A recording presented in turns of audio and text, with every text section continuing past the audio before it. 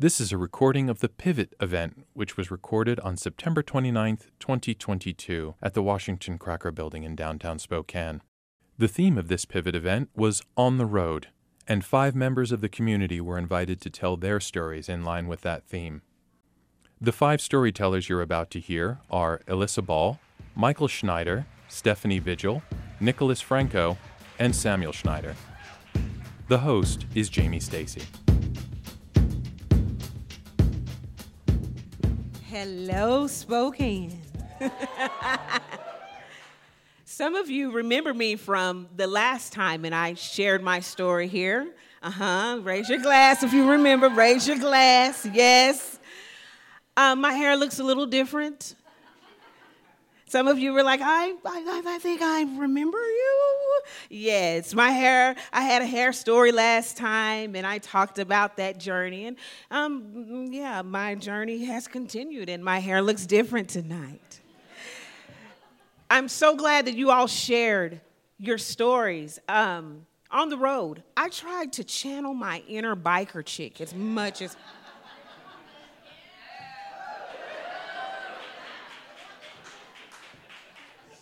as much as I could. I tried to channel that, you know. I've been trying to channel a lot of stuff lately. Last week we had Spirit Week at the school where I work. And a lot of people at the school would say that I have a reputation for how I show up to work every day, the way I dress. And I'm going to come a certain way every day. And then we had Spirit Week. And I wanted to be a champion for our freshman class. And then they said, we're having Adam Sandler Day.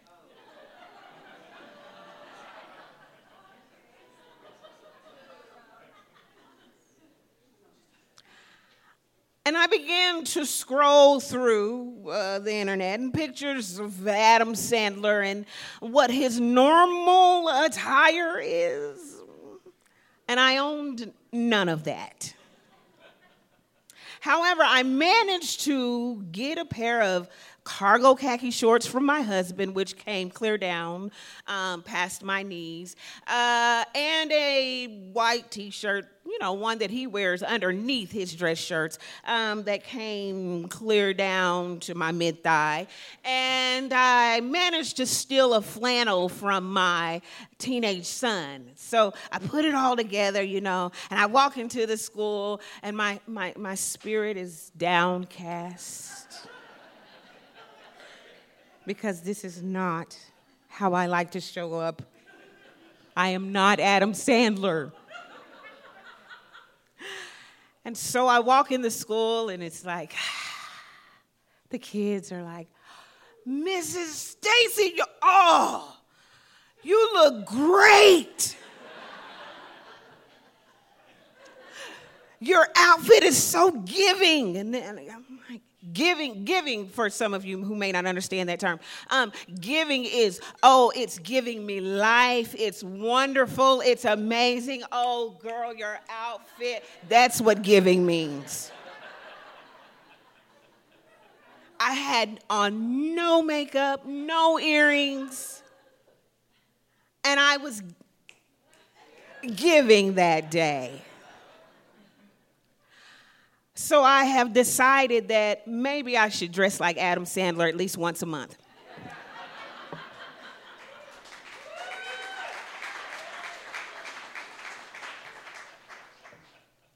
So on the road, there's so many things that can happen when you're on the road. So many fun things that can happen. If you have not captured it already, I'm not originally from Spokane. Clap once if you were born and raised in Spokane.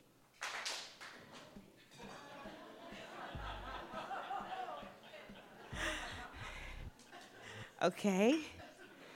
Clap twice if you're a transplant into Spokane. Okay. So we have a lot of transplants here. So some of you that are transplants into this space, you know what it's like to be on the road. Right? 2,500 miles. Southeast Missouri is where I grew up. And I did not know that there was a such thing as a chain-up area.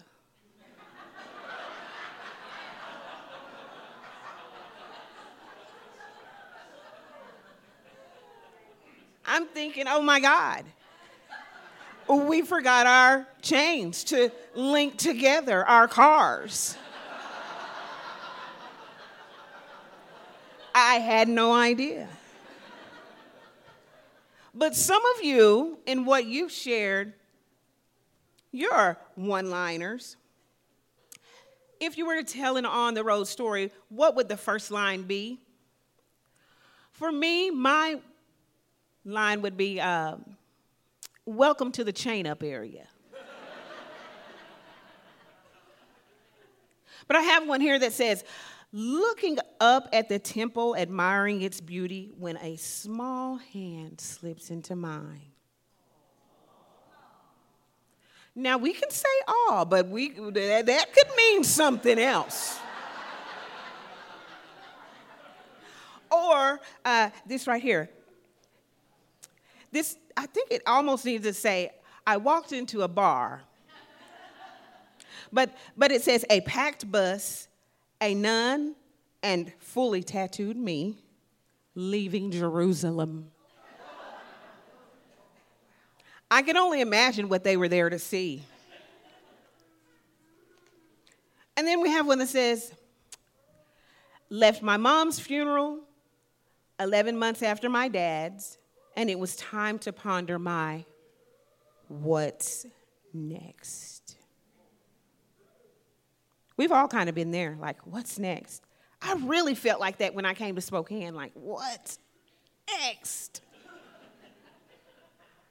Where are the black people?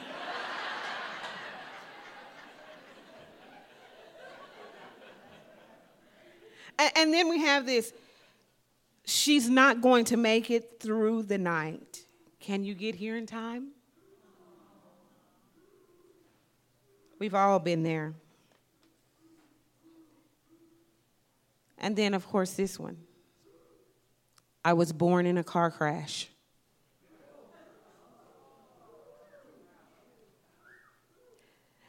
And then, of course, we just have people who are on the road. Even right now, there are a couple of men who are just on the road.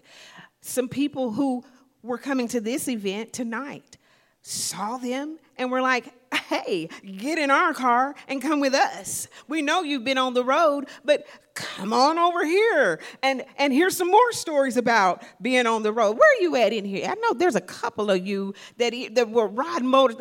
In the back, I see you.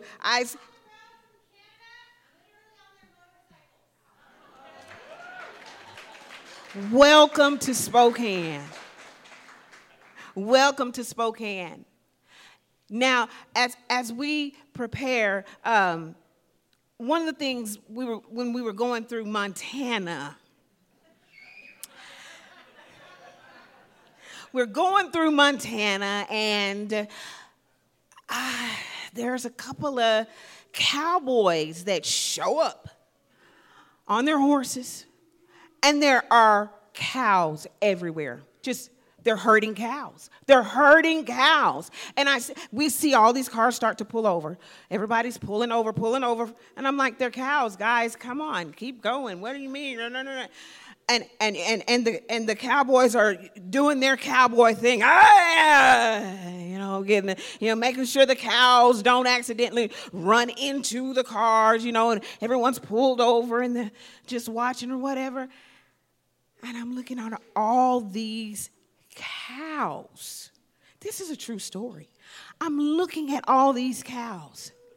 And then I see one that goes rogue. And I knew something was wrong because his eye was kind of like, and he's just not looking like the rest of his buddies, And he's gone rogue. And I'm in my car, right, this little Chevy Cavalier. I'm sitting there like, oh, my God, come on, cowboy, don't you see this cow? I know you see. It's getting too close to my car, man. Get the cow. And the cow just keeps going, keeps going, keeps going, keeps going. And it gets so close to my car, and I just lock the door. You're not getting in here.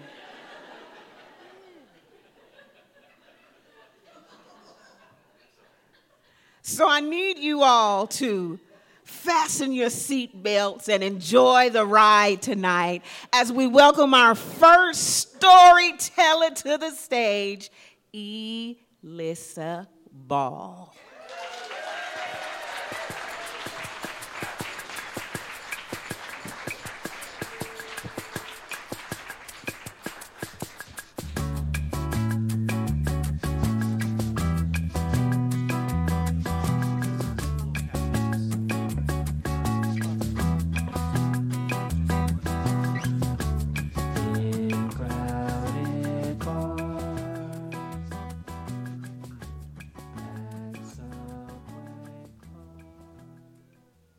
3 years ago, around November, nighttime, I walk into a certain adult intimate health and wellness shop on North Division.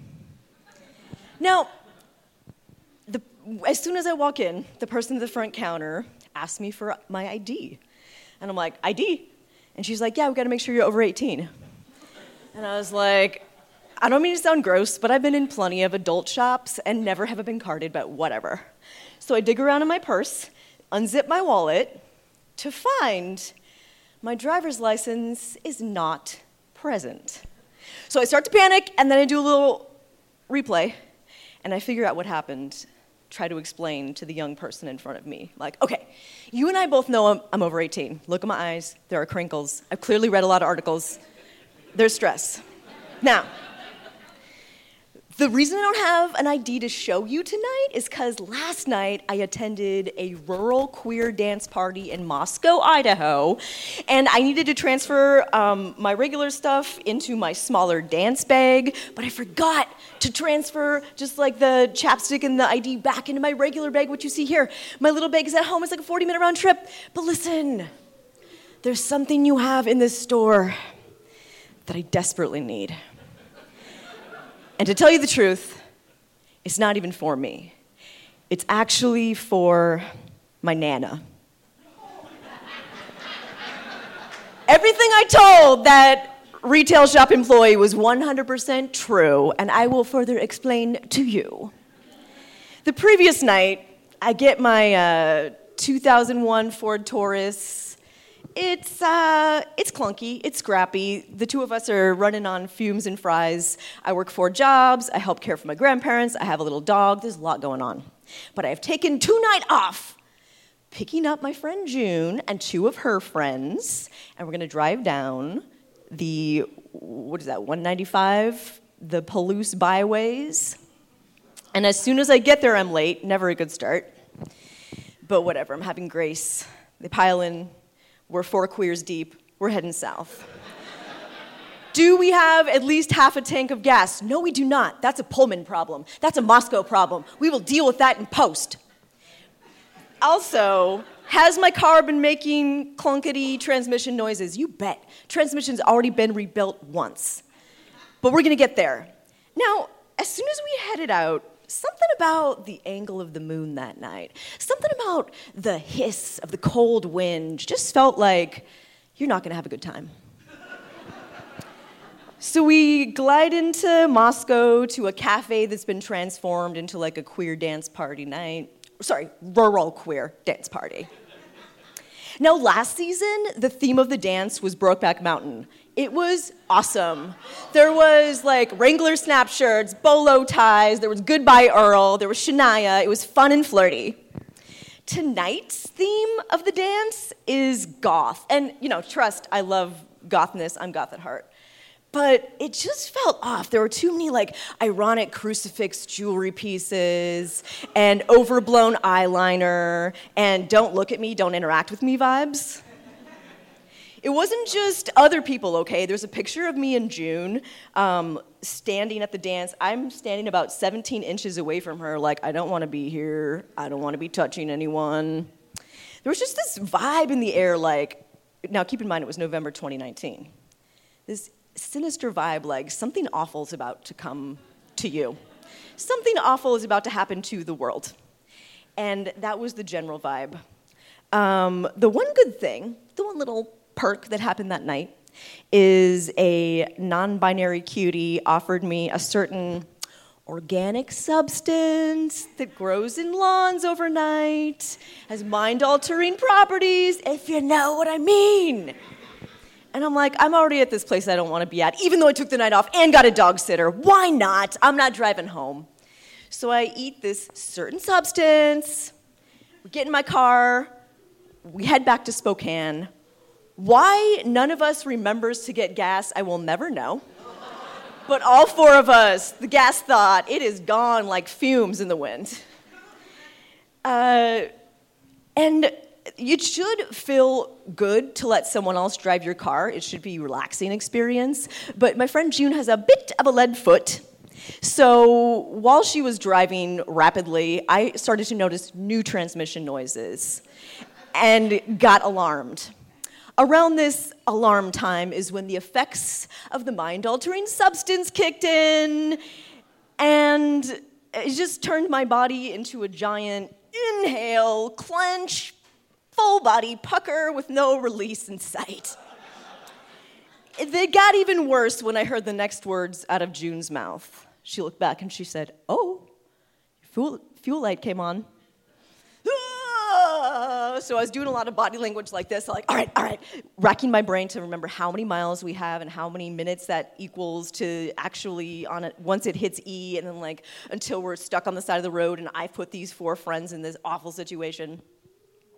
Just when I'm about to crack a back molar, maybe 3, I see the most spiritually moving, emotionally gratifying sight of my road trip life, and that is the bright, glittering lights of Spangle, Washington. They have fuel. Do they have a human being running the gas mart? No, they don't. So we've got to rely on debit cards. If these debit cards don't work, we are even further out of luck. So I step out under that harsh moonlight that's like, told you you'd have a bad time, and a sinister wind, and I put in my little debit card, and it works, and we get just enough gas to get us back to Spokane. Does the transmission give out 3 weeks later in front of Rogers High School? Yes, it does. But it got us back to town that night, and the next night is where I now find myself at an adult shop, reasoning, begging with a young person behind the retail counter.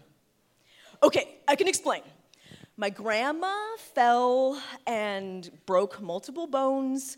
It was really bad. She fell in the kitchen, and she's now at Sacred Heart Hospital trying to heal those bones.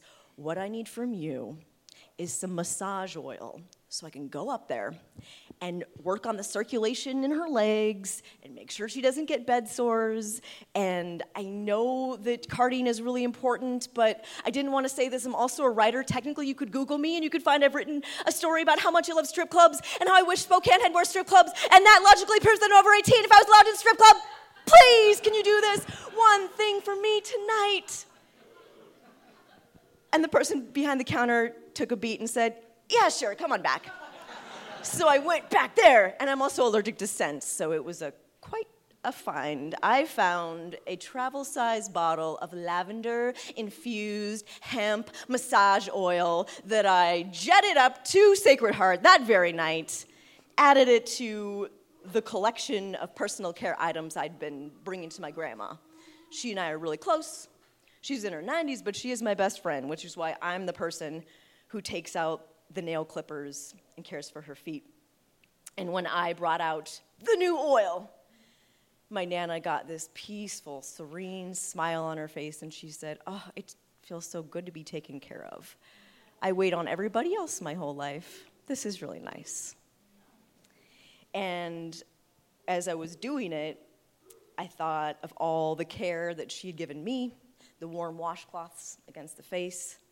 I had a Ziploc bag full of Q-tips.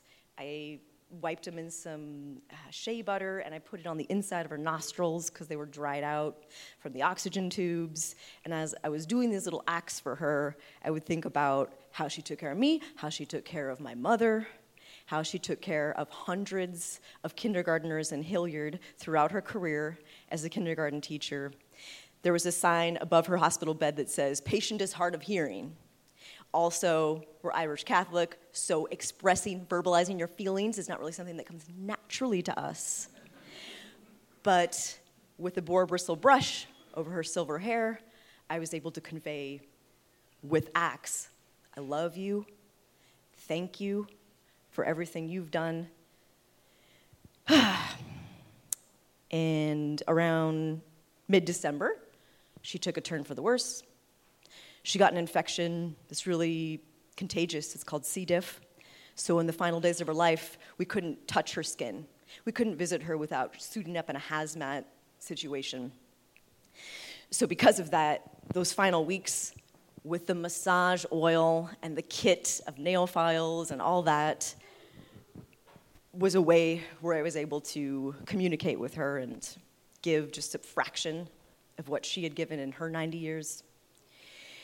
And it's why, because we couldn't touch her at the end, I was oh so grateful for the fact that I got to spend that time with her, and super grateful for one retail staff at an adult intimate wellness and health shop on North Division who saw the look of desperation and love in my eyes and was willing that night to bend the rules. Thank you so much.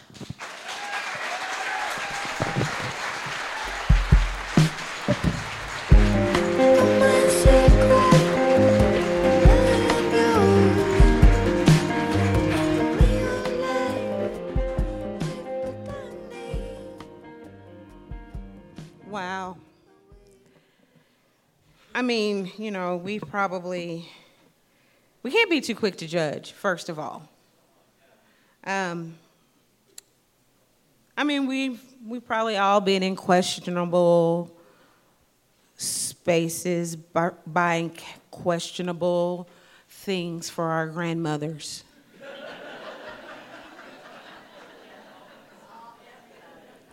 I mean, I'm just thinking, like, I used to be able to take a note to the corner store and hand it to the person. I'm not even old enough to read. Hand it to someone, and they would give me top shelf liquor and cigarettes. Elissa, imagine what you could have gotten out of that store if you had a note from your grandma. Just a note. Speaking of notes, I have some from you all. This one says, I was in first grade when the school bus went off the road and rolled over. The kid in the seat in front of me died. Who was driving that bus?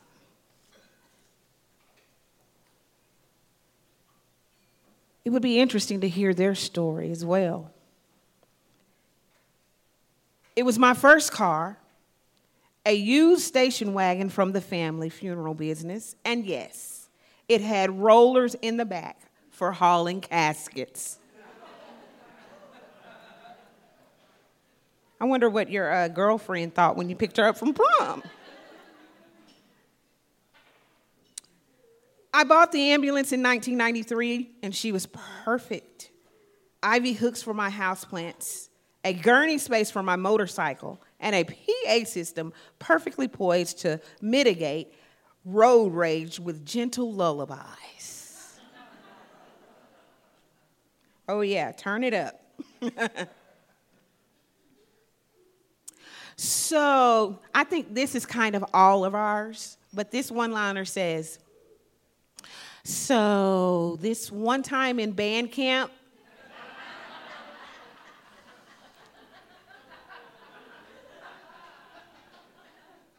who wants to finish that? Who wants to come up here and get this mic and finish that? So this one time in band camp, I mean, we all have amazing stories and adventures that happen on the road, but I bet some of the adventures experienced by our next storyteller are some that we have yet to know. So put your hands together. Oh, yeah, for Michael.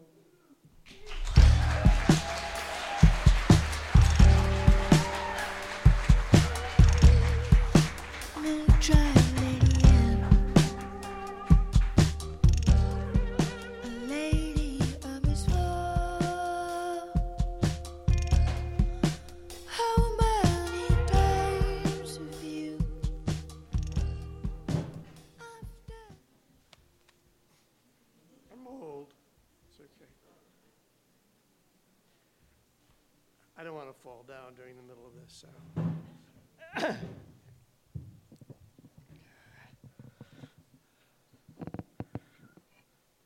Testing? Okay. That's a preview of what I'm going to tell you. One night in 1964, when I was 20, I'll let you do the math. Give you a few minutes. I found myself in downtown Portland late at night after another futile evening of trying to sell encyclopedias. Encyclopedias were these sets of books.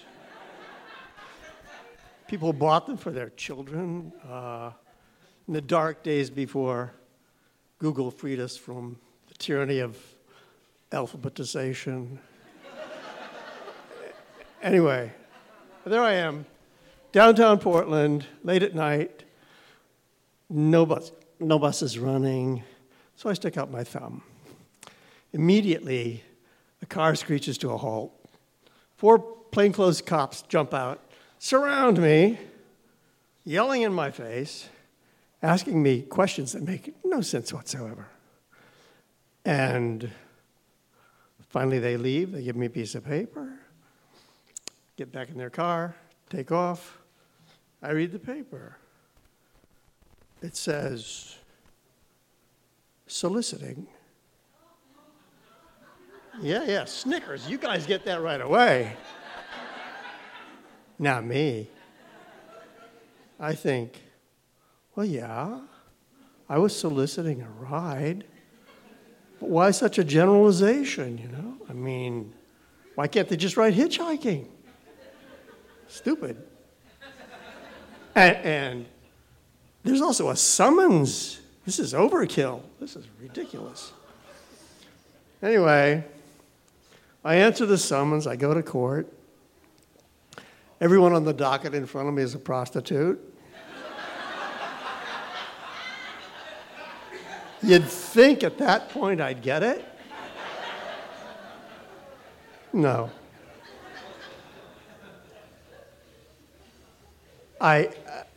Cultural obliviousness and cluelessness about how others see me have been lifelong blessings. Sometimes a curse. Anyway, but it's fun sitting there listening to them banter with the judge. They're all obviously, familiar with each other. And then it's my turn. I tell him my story, and he can tell I'm too stupid to lie, so he lets me go, and I leave, still clueless. Years later, I'm walking down the street, and I stop all of a sudden. Whoa! Those nasty cops thought I was tricking. Trying to sell sexual favors. Damn, I couldn't even sell encyclopedias. I don't know if those officers would have stopped without the hand signal. People who are hell-bent on looking for sin and evil are always going to find it, whether it's there or not. But sticking out my thumb was very natural to me. I'm a lifelong hitchhiker. But for COVID, I'd still be doing it. It's a way to meet people you would never otherwise meet in a situation that often leads to very rewarding, unguarded conversations, the kind you can only have with someone you'll never see again. Anyway, I took my last trip in 2016. I flew to Knoxville, Tennessee, hit the road with my 10 cents a mile sign, literally 10 cents a mile sign, 10 cents / mile, which just confuses people. No one who wasn't absolutely destitute would hitchhike. They offer me money, sometimes food, big, nasty burritos wrapped in cellophane from Walmart, True. Anyway, so I spent the next 10 days with my 10 cents a mile sign going up through eastern Kentucky coal country, staying in the cheapest motels I could find. That's another story. And finally flying home out of Cincinnati. I learned on that trip something I really hadn't known about coal miners. The ones I met, ex-coal miners, had actually loved that filthy and extremely dangerous job. They'd been part of a very special band of brothers. Whatever. Anyway, where am I? Oh, yes, I'm telling a story, aren't I? Okay. People, older people, who, when they find out I still hitchhike, often say to me, well, I used to hitchhike, but gosh, it's just a lot more dangerous out there now. I tell them bluntly that they're wrong, that they've fallen victim to the vast American fear industry, that it's actually a lot safer out there because there used to be a lot more drunks on the road decades ago, and they're the ones who picked you up. Only once did I ever say, please let me out. Once out of many. I wasn't a master of good choices, but here I am, still alive. Okay. Let's skip to 2002, 38 years after my appearance in court for prostitution. My wife Betsy and I are living in Central Oregon, halfway between Bend and Sisters, and I become obsessed with the wastefulness, the incredible stupidity, absurdity of our transportation system. Thousands of cars on the road, most of them with a single occupant, isolated, encapsulated, constantly on the move between Bend and Sisters and Redmond and Madras and Prineville, Sun River. I did a little arithmetic. Curb weight divided by curb weight plus my 150 pounds. When I'm on the road in my compact car, 96% of the energy I'm consuming is just pushing my chair and 4 empty ones. This is nuts. So I come up with an ingenious plan. Brilliant. I give it a name. I call it, it's a plan to, fill some of those ubiquitous empty seats.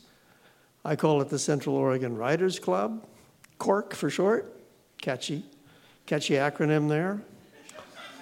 It's very, very simple.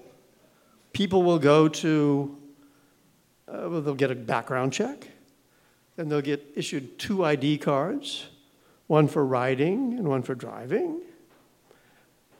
Women, if they so choose, can get one color-coded to indicate that they only ride with other women. And then they can stand anywhere. And another CORC member will give them a lift.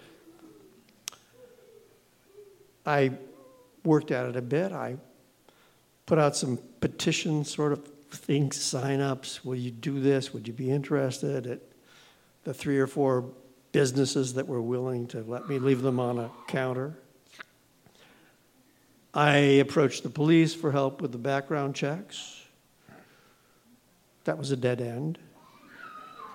But then I discovered that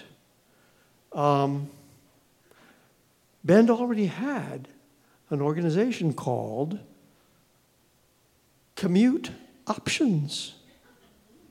Perfect. They'd been in business for a decade and hadn't accomplished diddly, but they, hadn't had the benefit of my brilliance. So I arranged to speak to their board. 6 of Bend's staunchest and most respected citizens. I told them the basic plan. I fleshed it out with a folding brochure that had a picture on the front of a young woman holding up her CORC card. And inside there was a philosophy statement, rules for riders and drivers, even pictures of my 84-year-old neighbor giving hand signals to prospective riders. I tried to tap into their empathy a little bit, not very successfully. I explained to them that there were probably hundreds of young families all over Deschutes County who were working an extra low-wage job just to keep 2 cars on the road. And then I said, look, it's a triple win.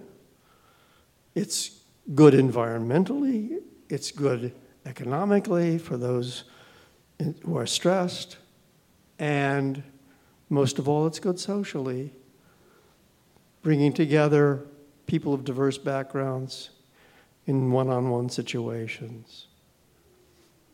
I finished, I looked at them, 6 utterly blank faces, total silence.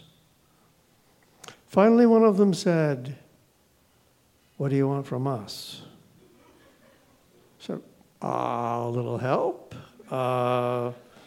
You guys have the connections. You guys got the power. Help me with this. Nothing. More silence. Then I said, well, at the least, I'd like your endorsement of the idea. Nothing. How could I have been so stupid? My idea looked like hitchhiking. Why did I imagine that any of these people would attach their respected names to that? I thanked them for their time. I wish I hadn't. I pretty much gave up after that. I do own the domain name howdyhopin.org.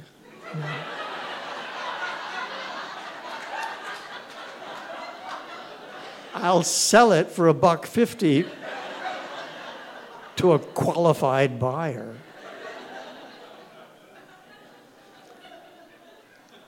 The dread fear of hitchhikers can sometimes be a little funny, amusing. In 2013 in northern Kansas, a woman parked safely away from me and called up, "You won't hurt us, will you?" How do you answer that? I hadn't planned on it. It's not my strong suit. Give me a ride and I'll think about it? I don't know. But the highway was up high and she was down the embankment, and I walked down as non-threateningly as I could, and we talked. She gave me a nice long ride. And her sullen teenage daughter was scowling the whole time, demonstrating her disapproval. It was the last ride of the day, and I wanted to take the woman and her family to dinner, but I don't think she wanted her husband to know about her risky behavior. Anyway, contrast that with Decorah, Illinois. Yeah, you did, yeah. So Lutheran College there, is that where you went now? Anyway, Decorah, Illinois, a woman in a big old Chevy Suburban pulls over, and I get in. There's another woman up front, so I sit behind them next to an adorable 3-year-old girl. There are 3 very noisy little boys in the way back. So here's the car talk puzzler. Why did a woman with a carload full of kids in Iowa, one of the more difficult states for a hitchhiker, why did she stop for me? You guys don't know.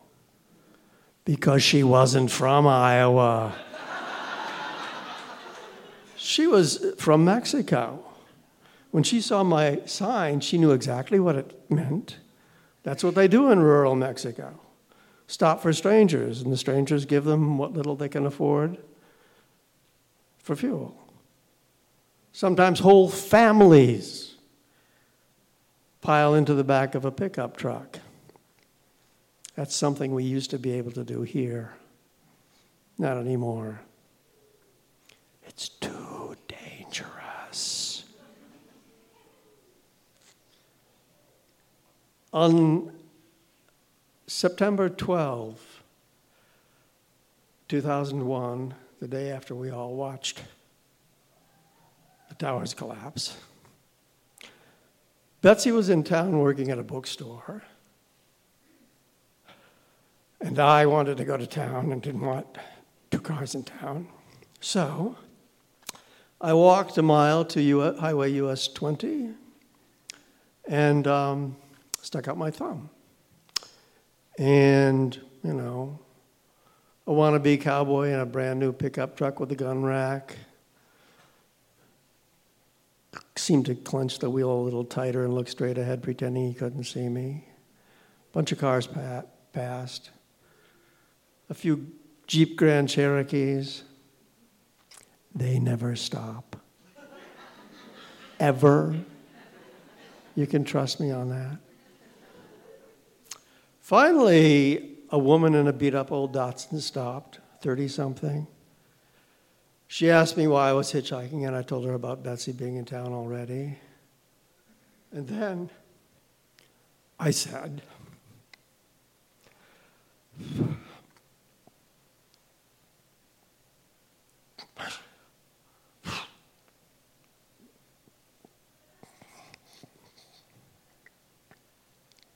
I told her it's also my way of fighting fear in America. And she said, that's why I stopped. Thank you.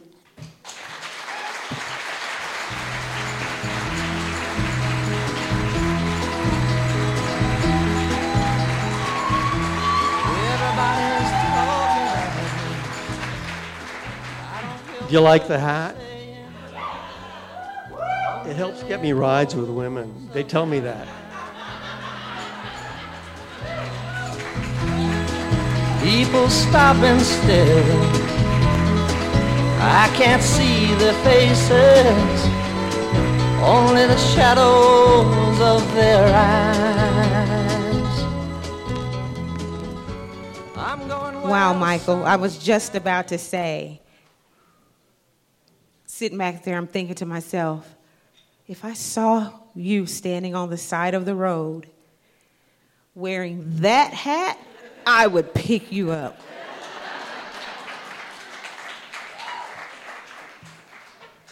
It's the hat. Always wear the hat. Even the Jeep Grand Cherokees will stop for the hat. So some of you are amazing in what you shared about what would your first line be on your story? That's why you have to show up October 27th, because your name may be drawn. You might get to I'm just saying. Here's one that says, the radio was as loud as it could be. The windows down and my hair flying around in a mess.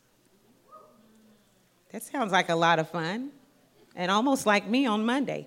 I don't know if this is about being on the road or if this is just a lot of women that I know. It says, my God, it's hot in here.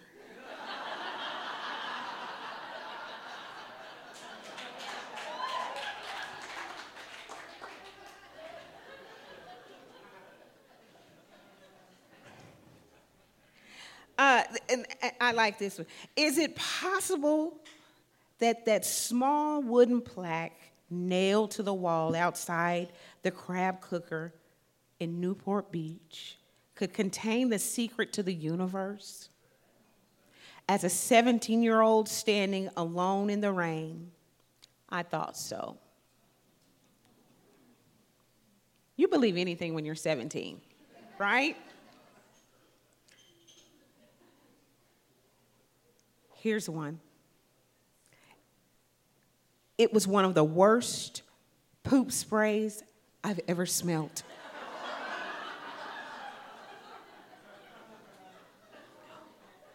Or your kid in the back seat. How many of you have ever traveled with children?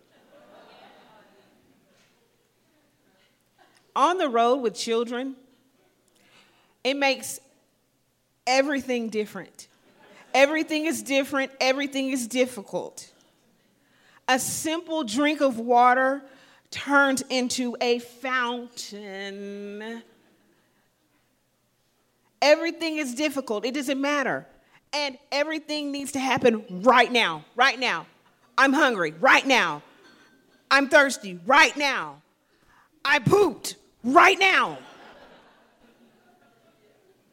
Everything. Doesn't matter what it is. But children can be fun to travel with.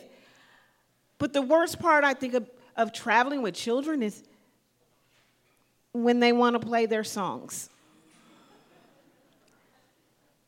And they're not your songs that you like to listen to because your songs have all the words that you've told them not to say in them. And so you have to, baby shark do do do do do do, baby shark do do do do do, baby shark do do do do do, baby shark. Mama shark do do do do do, mama. For miles and miles and miles on the road. Now my son was a Wiggles fan. How many of you remember the Wiggles? It's the Wiggles, the Wiggles. Yeah. And we had it. Oh, who said it? What is it? Yummy, yummy. Fruit salad. Yummy, yum. Okay, see, that's a bad road trip right there. That's a sign. And then, of course, you know, they like all the ones with the action in them where it's like, everybody clap. Everybody sing. Oh. I have found my people. But they want you to do all the ones with action, you know, and you're trying to drive, and they're like, Mom, you're not clapping on the part. Mom, you're not. And I'm like, I'm driving. I can't clap. So they're like, everybody clap. And I'm like, everybody sing. Yes. And then the next line says, bow to your partner. Mom, you're not bowing. Mom, you didn't bow to me. Mom, I need you to bow to your partner. I'm your partner, Mom. Bow. I can't, I'm driving. And then you turn around. By that point, you're like, I'm done. I'm not, next song. And then it's, move like an emu, move. Mom, you're not moving like an emu. Never mind. So, in the dark, pre-dawn morning of a family road trip, my 6-year-old self got skunked while outside feeding the dog. And someone still had to travel with that kid.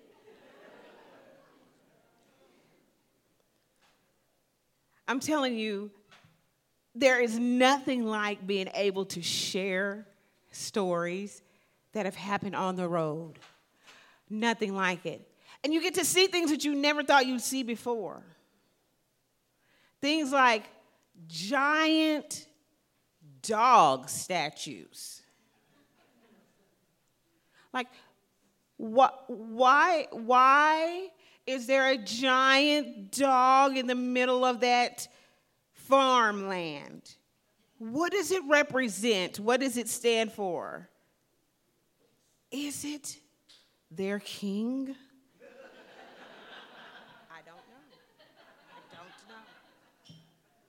But you get to see all of these things, and you get to see what the perception of others through their eyes, and how the road, it actually can change you.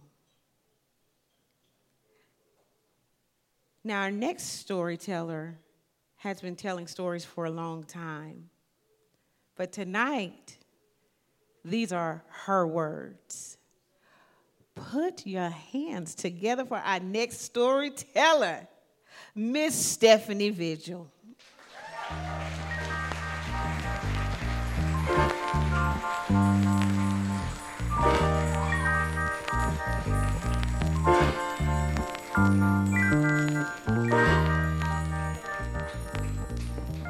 So great to be here. Wow, you guys are fantastic. Give it up for the last two speakers. They were amazing. I do tell other people's stories, but I'm going to tell you mine right now. I can vividly remember the wheels of the train coming to a screeching stop. The light in my couchette turns on, and the conductor's voice comes over the loudspeaker. And in a language I cannot understand and don't know, the only word I make out is Berlin. And that is when I knew I had reached my destination. The year was 1990, and I had just graduated from college. And I was so excited to see history in the making. I sat up, gathered my thoughts, grabbed my backpack, and jumped off that train. I didn't know where I was going, but I followed the crowd. And there was a very big crowd. It was a dark and gloomy day, and I just kept walking and walking until I saw that image that I've seen on television so many times, Checkpoint Charlie. I took out my very first student loan. It was $3,000 for 3 months of backpacking in Europe. That is money well spent. Every $50 I gave them a month for 10 years was worth it. It was such an amazing journey. I remember that I was walking over rubble and broken glass and through what remained Checkpoint Charlie.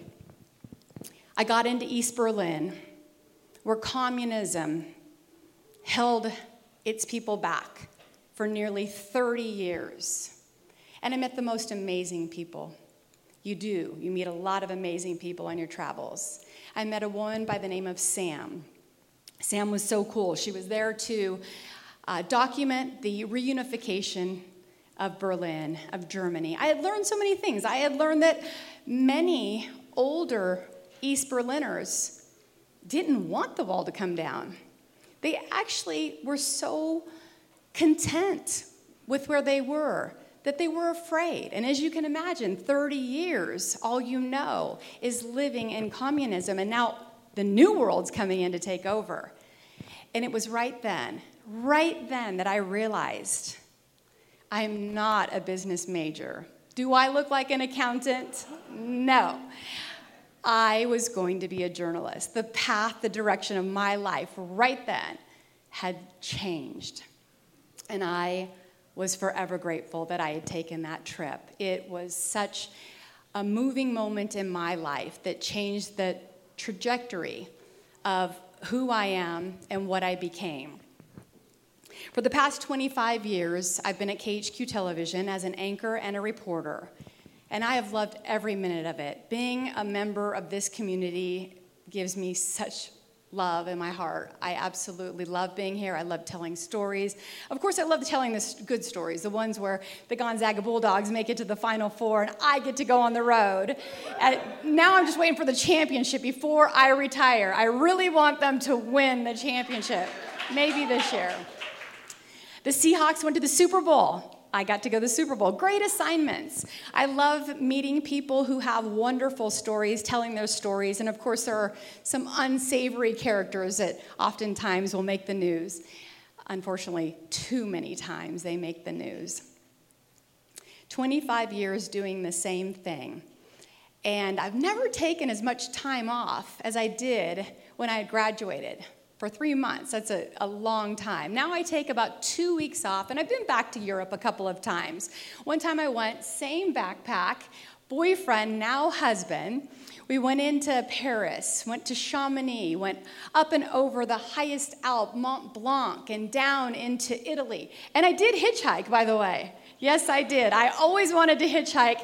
But you're right, the fear of hitchhiking in America, I couldn't do it. So I hitchhiked there on that trip, went into Cinque Terre, Italy. Heather, who is in the crowd here right now, she suggested this route, and it was phenomenal.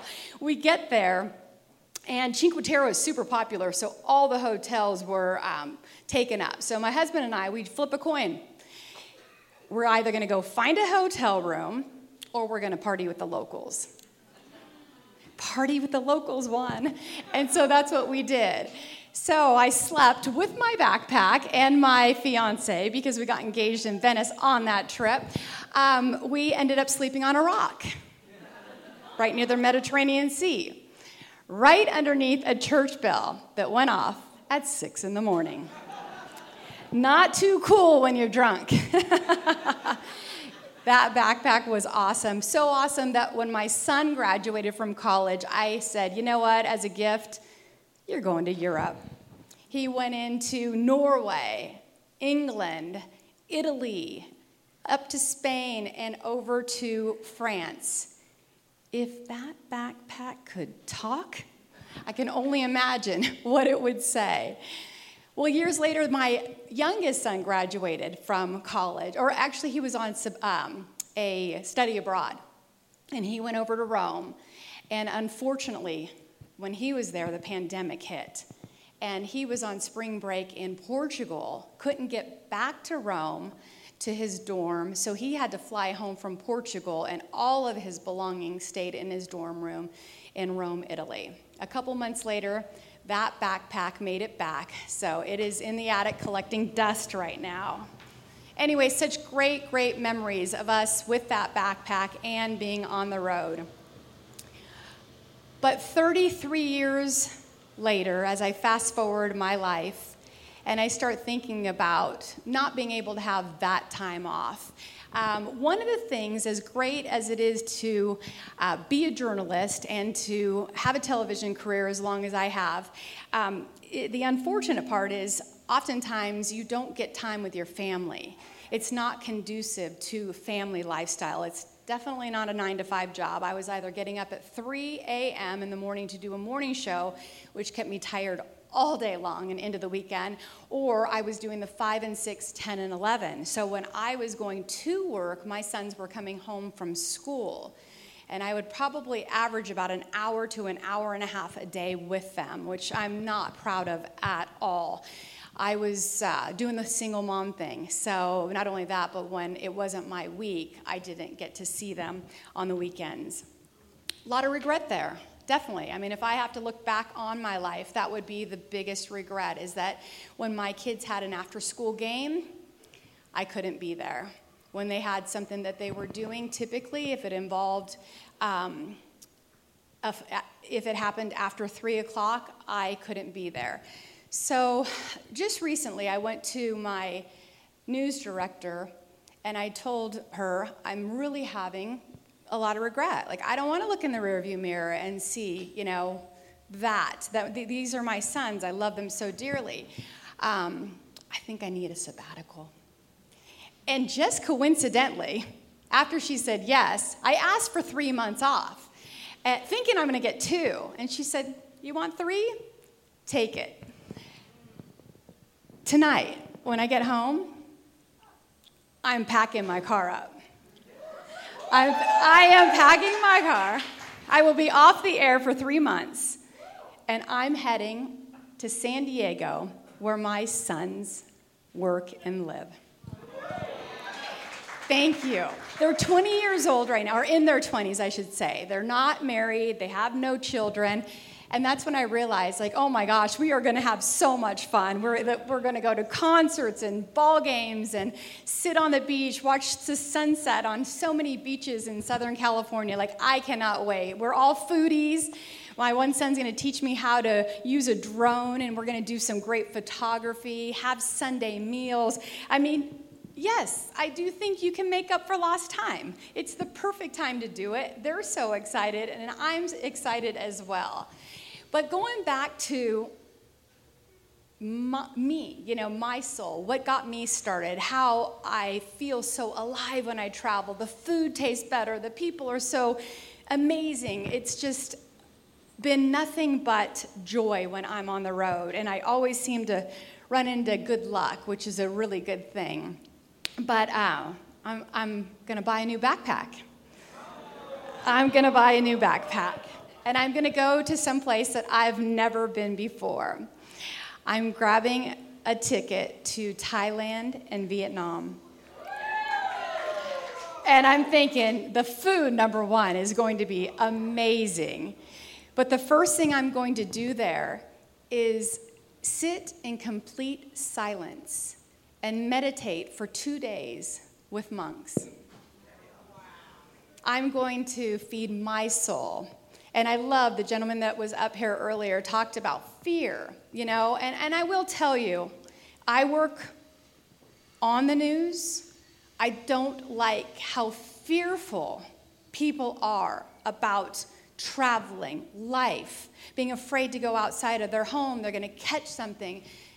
It's not like that. You got to get outside of your head. And when you do get outside of your head and you start to realize that this is not as dangerous of a world as we're making it out to be. And that might be the one thing that really bothers me the most about news, social media. There's a big fear factor there. And so when I'm on my solo journey to Vietnam and Thailand, I cannot wait to canoe in these caves in Vietnam that look absolutely amazing. I got certified in college to scuba dive, and I am so looking forward to scuba diving while I'm there a couple of times. I even bought myself one ticket to Maroon 5 because I thought it would be so cool to see an American band overseas. So I'm going to see Maroon 5 by myself. Well, not really. You're never really alone when you're traveling. But anyway, like I mentioned before, I do not want to look back in the rearview mirror and miss out on so many things in my life or live with regret. I think that when I'm on the road, I'm a better human being. I'm going to come back here in January, and I know I'll be a different person with so many different stories to tell. I'm going to get myself a ticket or tomorrow I'm going to be heading out in my car, and then my tickets to a foreign country. But if you ever get a chance and an opportunity, hit the road. There's no place like it, and you'll never be the same. Thank you.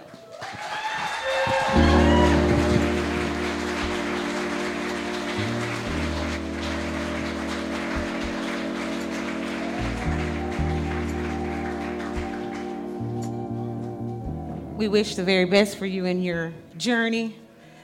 Of course, when she said that, the first thing that came to my mind was, hit the road, Jack, and don't you come back no more, no. But we want you to come. We want you to come back.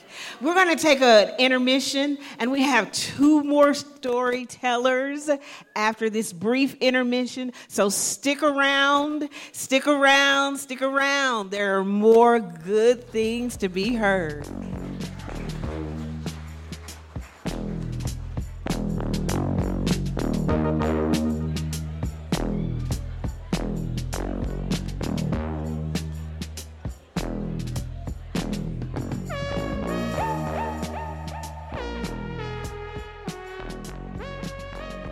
You are listening to a Pivot event that was recorded live on September 29th, 2022.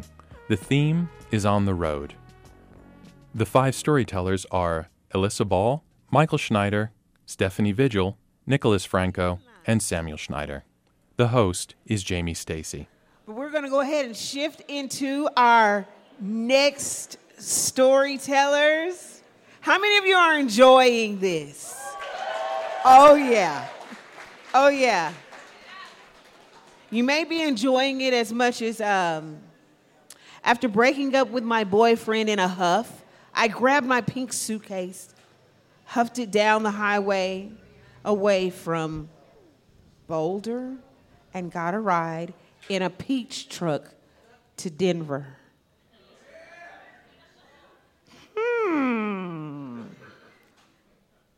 A peach truck to Denver? I could say maybe an apple truck would be okay, but a peach truck? El Paso in the winter hosted many firsts for me. Starch BDUs, I think that's what that says, BDUs. Snowboard video games, two-stepping, and the darkness of Juarez at night. Ooh. We'd like to finish that, but we'd really like to finish hearing from our Pivot storytellers, and that's why we want to welcome to the stage right now, Nick. Where you at, Nick? Put your hands together for Nick.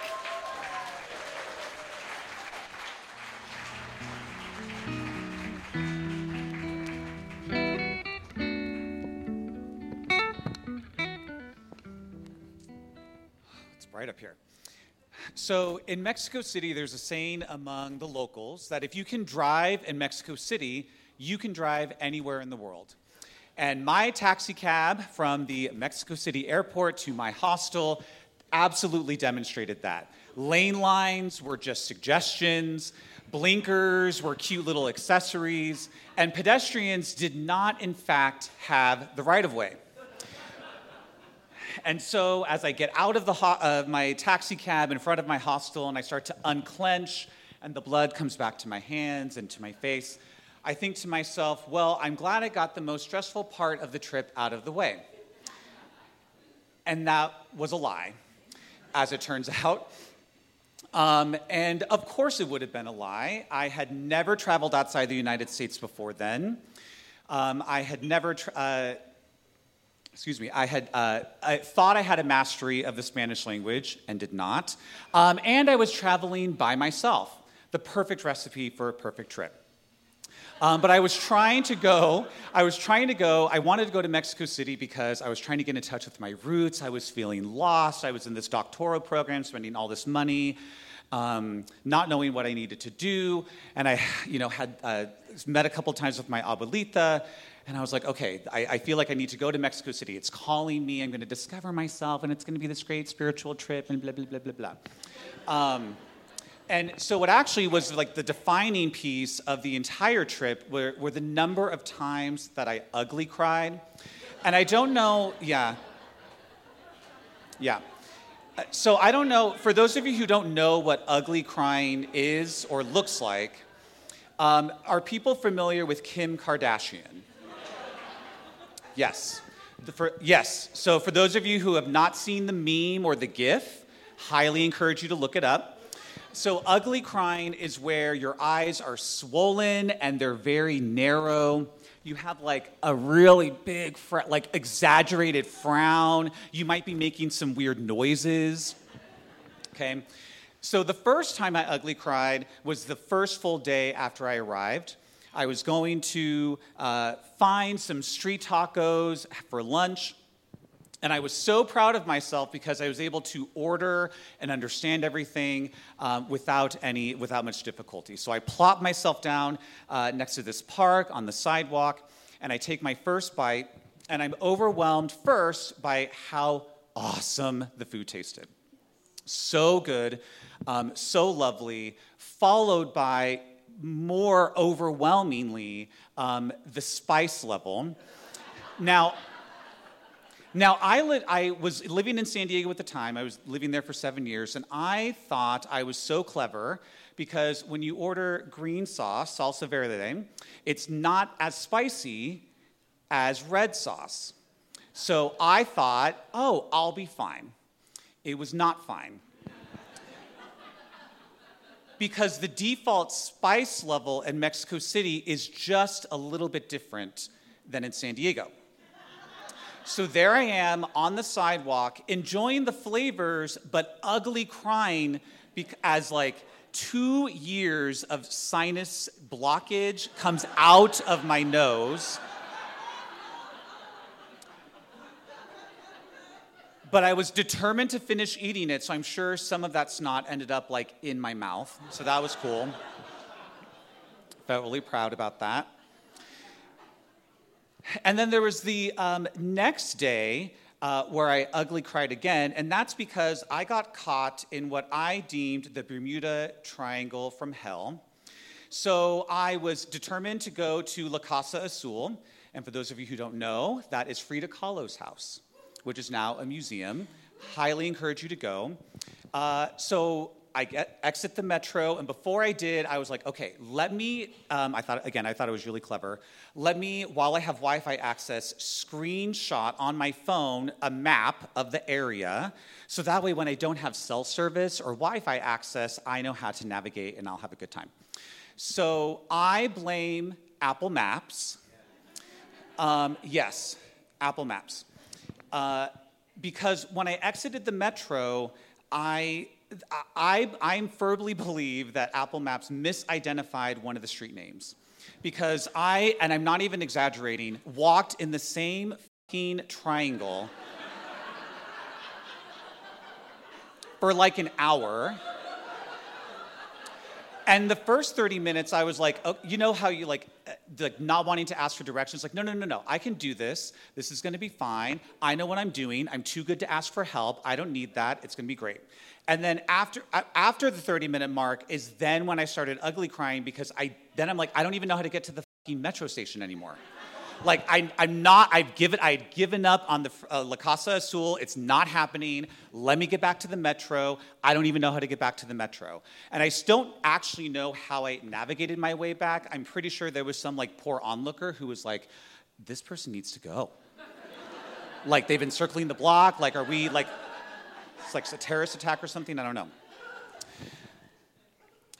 So after two more days of ugly crying in my hostel, I was like so defeated. There were so many other follies that are too many to mention here. But the day before, 2 days before I was supposed to leave, I called my parents, crying, and my mom, yeah, I know, but they're used to it. So they were like, yeah, this is like par for the course, cool. And so I'm like explaining how like this is difficult and why am I here? And I'm like, blah, blah, blah, blah, blah. So my mom, very patient, toward the end of the conversation, she said, well, sweetie, it sounds like you need to put on your big girl pants.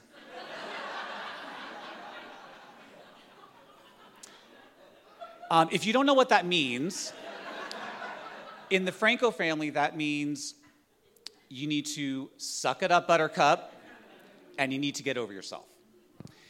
And of course, she was right. And I think I was so overwhelmed and so like exhausted from all of the crying that I had done that I was like, you know what? She's right. Challenge accepted. I'm doing that. Yeah.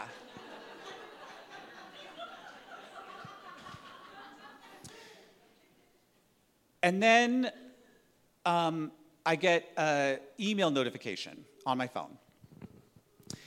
And the email notification is from OkCupid. It was 2013. OkCupid was a thing. It was very safe. Not successful, but it's fine. So OkCupid sends me a notification that someone in Mexico City liked my profile. And I'm like, okay, first of all, I need to adjust my privacy settings. Because I haven't even logged into OkCupid, so how does it know that I'm here? And I'm like, and you know, and of course the picture, like they show you a little picture of the profile, the person from the person's profile. And I was like, well, he's cute, so like I guess I can check it out while I update my privacy settings. Yeah. And so I do so. I update my privacy settings, A number 1. A number 2, look at his profile, look at his pictures, very handsome, very artsy, and very much my type. So I'm like, well, I mean, I'll just like him back, because we're not going to meet up. We're not even going to be able to talk to each other, so it won't even matter. So I send a like back, which of course notifies him, and then 10 minutes later, he sends me a message in English. I was like, oh, how are you?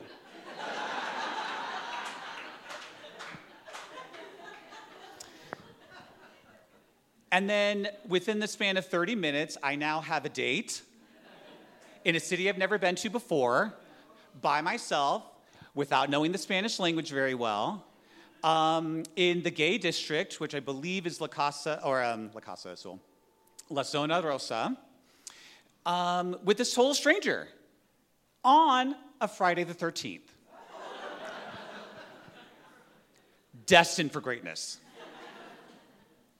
So I exit the metro. It's Friday the 13th. We're meeting at 7 p.m. I'm notoriously late, and I was refusing to allow that to happen that night.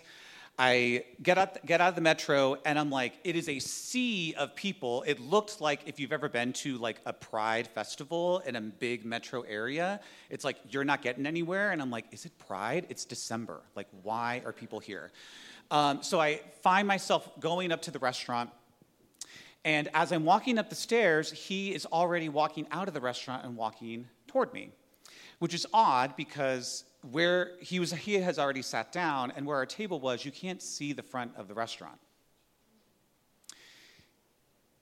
And you know, for those of you who have not had the pleasure of meeting someone for the first time in person from online, there is usually this like awkward dance, right? Like, looking at your phone, are you, oh, okay, do you offer a handshake? Do you like a side hug? Like, what do you do?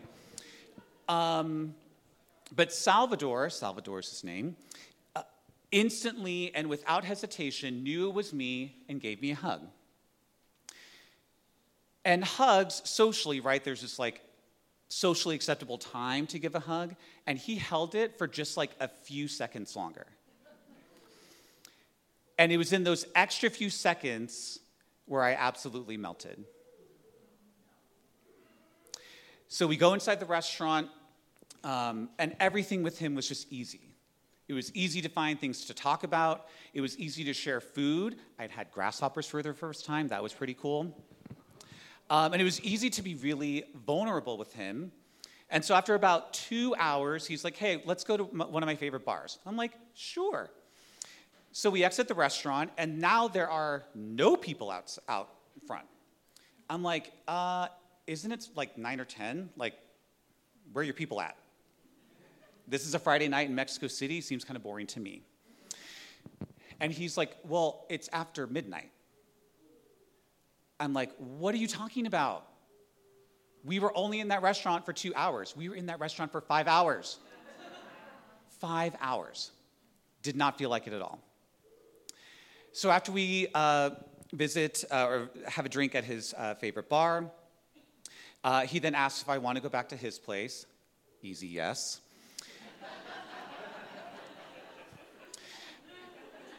We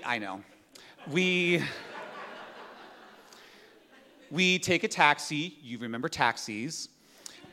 Except now that it's late at night and there's no other cars on the road, less scary. So we get to the taxi's dropping us off. I exit the taxi and I look across the way and I'm like, that looks familiar to me. And I do that thing, and maybe you do it too, where you're like, oh, is this deja vu? Have I lived, is this a previous life? And I was like, okay, stop what you're doing. This is not a previous life. You have never been here before. Just move on. So then I turn around, he takes my hand, and now we're walking to his apartment building, and I'm like, okay, I've definitely seen that fucking building before. And that's because that was in the Bermuda Triangle. I had circled that fucking intersection for an hour.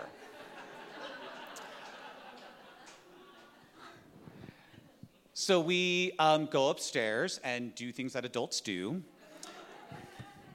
And he, the next morning, by the grace of Goddess, I remembered to set an alarm for 6 a.m. because I needed to be at the airport at 8 a.m. I got maybe an hour and a half of sleep. I'm rushing downstairs. He pays for my taxi to not only pick me up at my hostel, but take me to the airport. Yes. And on the way to the airport, I, surprising no one here, start ugly crying. But again, taxis, now it's the daytime, now it's like traffic-y, I'm still drunk, I'm kind of nauseous. I'm like, okay, this makes sense though. This makes sense, ugly crying makes sense right now. And then I land in San Diego. And now I know people in San Diego, so people might see me, and I'm like, okay, so I wasn't ugly crying, I was like controlling it, but I was still crying, and I was like, what the fuck am I crying about now? What else is there left to cry about? And the reason I was crying is because I'd fallen in love. And I wish this story had a happy ending, because after I professed my love on Facebook, I then ghosted him. And it really summed up for me, 2013 was the year that I really wanted to make a t-shirt that said #HardToLove. And ghosting, at the time, the person you had fallen in love with in Mexico City that you'll never see again is definitely something that would make you hard to love. But thank you.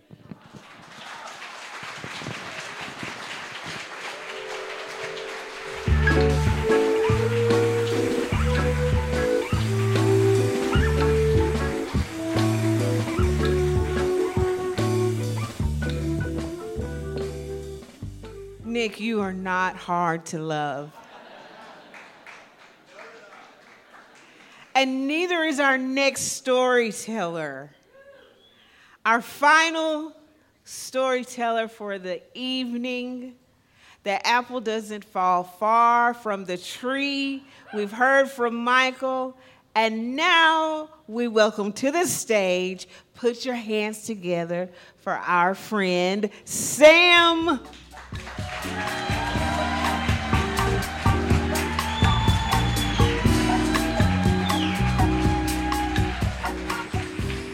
So it's funny the things you learn about your parents at these things. One, I didn't know that he did this as a babe magnet my entire life. And I'm like 52, he tells me now. And the other is I didn't know till our rehearsal that he had been picked up for prostitution. It seems like I should have known that. So I just want to thank all of you for coming and staying. I just love Pivot so much, so thank you all.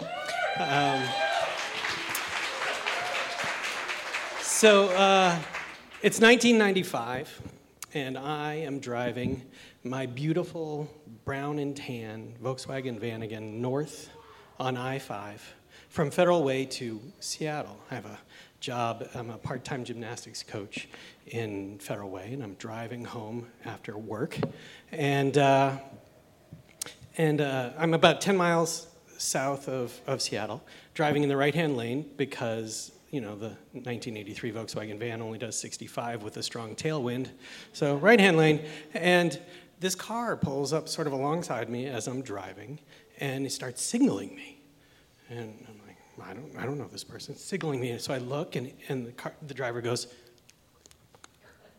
and I'm like, what? And he says, and so I look around, and I look in the rearview mirror, and there's black, billowing smoke just coming out of the back. And sure enough, my car is on fire. And so I've got to do something, right? So I'm going to stop here and give you a little background before we continue. In 1993, I graduated from Oberlin College with a degree in religion. Thank you. And so my best friend at the time was a theater major, and he actually had majored in circus arts. And so between the two of us, we actually started a circus at Oberlin College for college credit, mind you. And so when we graduated, me with my religion degree and no intention, I was a militant atheist, I had no intention of pursuing that, and him with his theater degree with a honors degree in theater art, or circus arts, we really had no marketable skills between us. And so my parents graciously gave me the Volkswagen van so that we could then take our only skill, which was juggling, and travel around the country. So they gave me the Volkswagen. I ripped out the inside. I put a bed in there. I put a small kitchen in there, and we loaded it up. You could get a 6-foot unicycle, a regular unicycle, a steamer trunk with juggling clubs and torches and machetes and fuel, all the things you need for a good street act. And we hit the road. And we lived out of this thing, traveling around the country for about a year. And there are lots of road stories, but that's not what I'm telling you tonight. You have to come to another pivot for those stories. So we eventually ended up in Seattle, where we started our own little circus called the Plum Loco Circus. And believe it or not, it can be hard to make a living as a circus performer. And so I had another job coaching gymnastics in Federal Way, which had the added benefit of, like, it's a big gymnasium, right? So I could practice there. So I was down there teaching in the afternoon. It's like late afternoon when I'm heading back, but I've got a bunch of my juggling stuff in the van with me as I'm driving home in the burning Volkswagen. So back to the story. My car's on fire. I see black billowing smoke coming out of the back, and I'm a responsible driver, so I pull over. And I run to the back, because the engine in a Volkswagen is in the back, and I pop open the little trunk, and flames just coming, flames jetting out of the back of this beautiful vehicle. And I'm like, okay, what do I do? I actually was prepared. I ran to the side of my vehicle, I opened the sliding door, and I scramble around, and I get the little red fire extinguisher that I had stolen from my dorm room a couple years previously. And I run back and I pull the pin out, and nothing comes out, because I was not the first one to steal this fire extinguisher, right? Okay, so the fire is just, I'm standing there and the fire is burning and the cars are slowly driving by, and fortunately this guy in like a medium-sized delivery truck pulls up behind me, a white delivery truck, and he hops out, and he's like total Seattle guy. He's like kind of squat with flannel, and he grabs this huge fire extinguisher. It's this huge red fire extinguisher, like the kind you'd see in a cartoon from the 70s, like red with a big splayed black hose, and he comes over and he's like, just covers the back, including us, with this white powder, and it puts the fire out, right? The fire's out. And that should be the end of this story. But it's not. So, in the 80s, the geniuses at Volkswagen, before they were cheating on emission standards, they were finding ways to make lighter engines. And so they made this engine out of a magnesium alloy. Right, some of you know what that means. So magnesium has many properties. It will do lots of things. It'll make it's most commonly used to make people poop. But you can also, if you want something to burn forever, you use magnesium. Like if you want to do welding in the ocean underwater, you use a magnesium flare. It's not going out. So when the Volkswagen magnesium block engine lights on fire, some silly little fire extinguisher is not going to make this stop. But we didn't know that at the time. So we're standing there, and the fire comes back on, and we're looking at each other, and we're like, what are we going to do? I'm like, do you have another fire extinguisher? And he said, no. So we're watching, and the flames just keep getting bitter. They're yellow, and then they're blue, and now they're white hot. Like it is white hot coming out of the back of this van, and we're backing up. And as I watch it, I'm like, oh, man, this is going to be really expensive. Like, what are we going to do? We'd actually just put some money into it. We didn't have a lot of money, so we'd put some money into it, and the mechanic did say something about the fuel line. We chose not to fix that. So it's burning, and it's on the side of the road, and it's parked sort of pointing uphill a little bit, just a little gradual grade. It's in the rain gutter. It's not raining in Seattle for once, so pointing here. And as we're watching it burn, the flames start getting bigger and bigger, and then we hear, and the left tire blows. The left rear tire blows. Okay. And we're still watching some more, and the right tire blows, okay? And then I'm like, we're watching it and backing up, and all of a sudden, just the windows shatter inward. They go, and all the windows shatter into the vehicle because of like some weird pressure thing from all the heat from this thing. They shatter inside, and we're both like, holy crap, like, what's going to happen next? Well, two things happen next. Like I said, it's pointed uphill a little bit.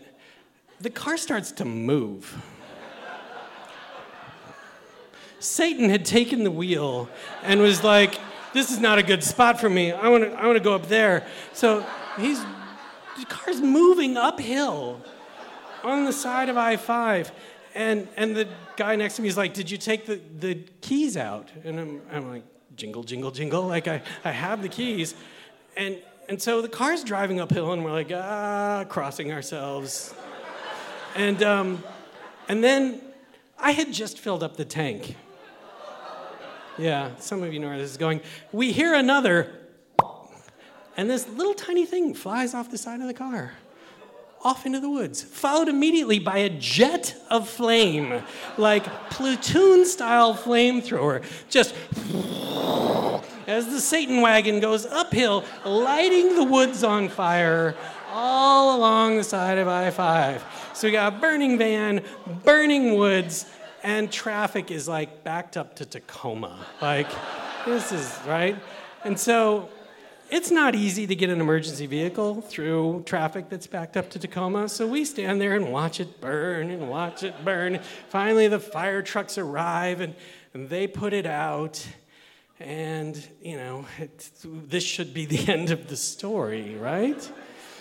So the fire trucks leave, and it lights on fire again.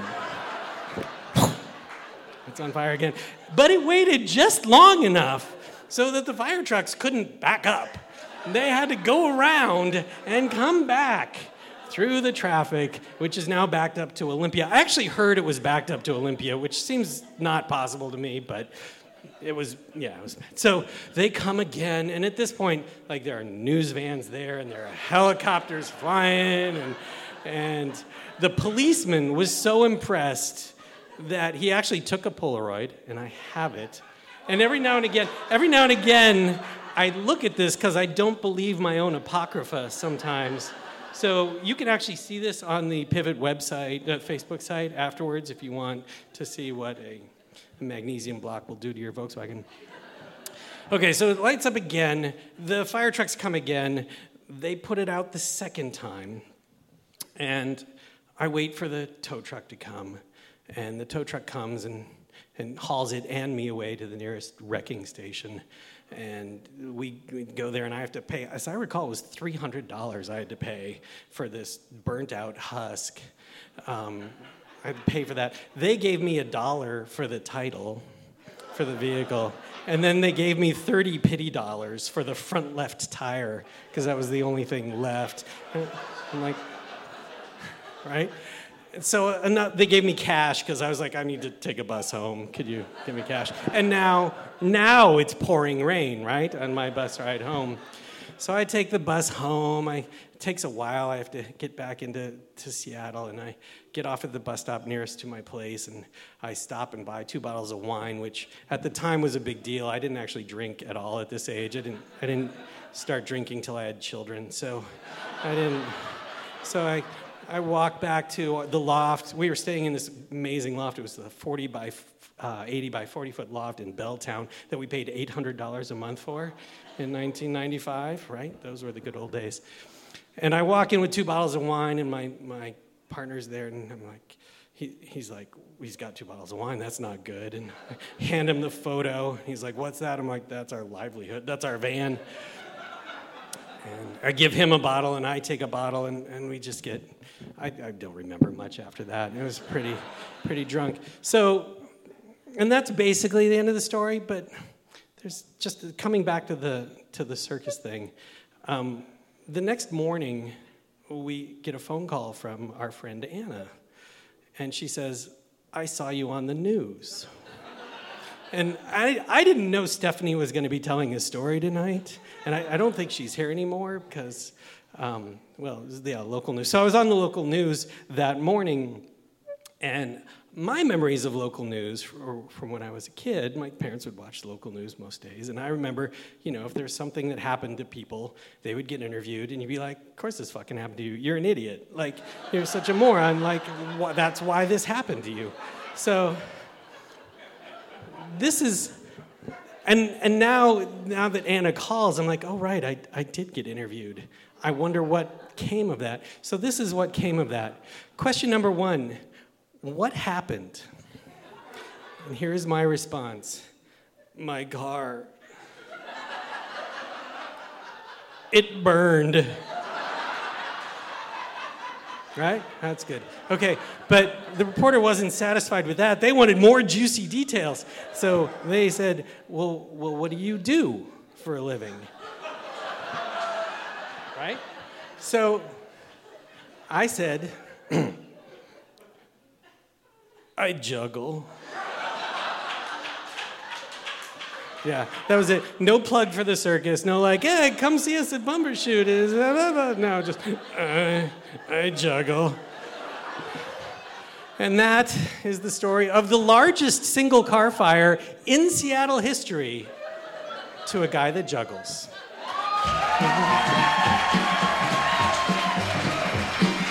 Every man has a flaming star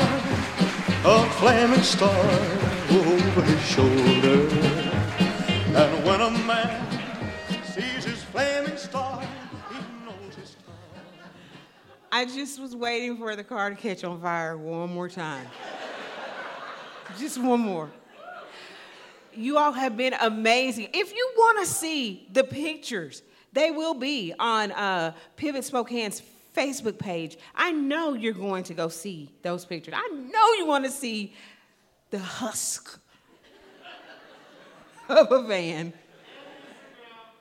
And on Instagram. Also, information for the next Pivot will be on Instagram and on Facebook. We want to see your face. We want to hear your stories. Thank you for being so amazing and joining us on the road. Have a good night, Spokane.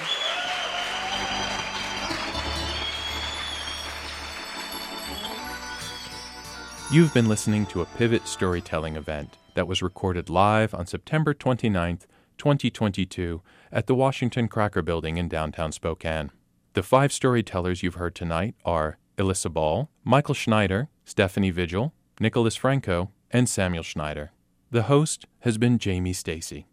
You can find out more about Pivot, as well as past and future Pivot events, at pivotspokane.com.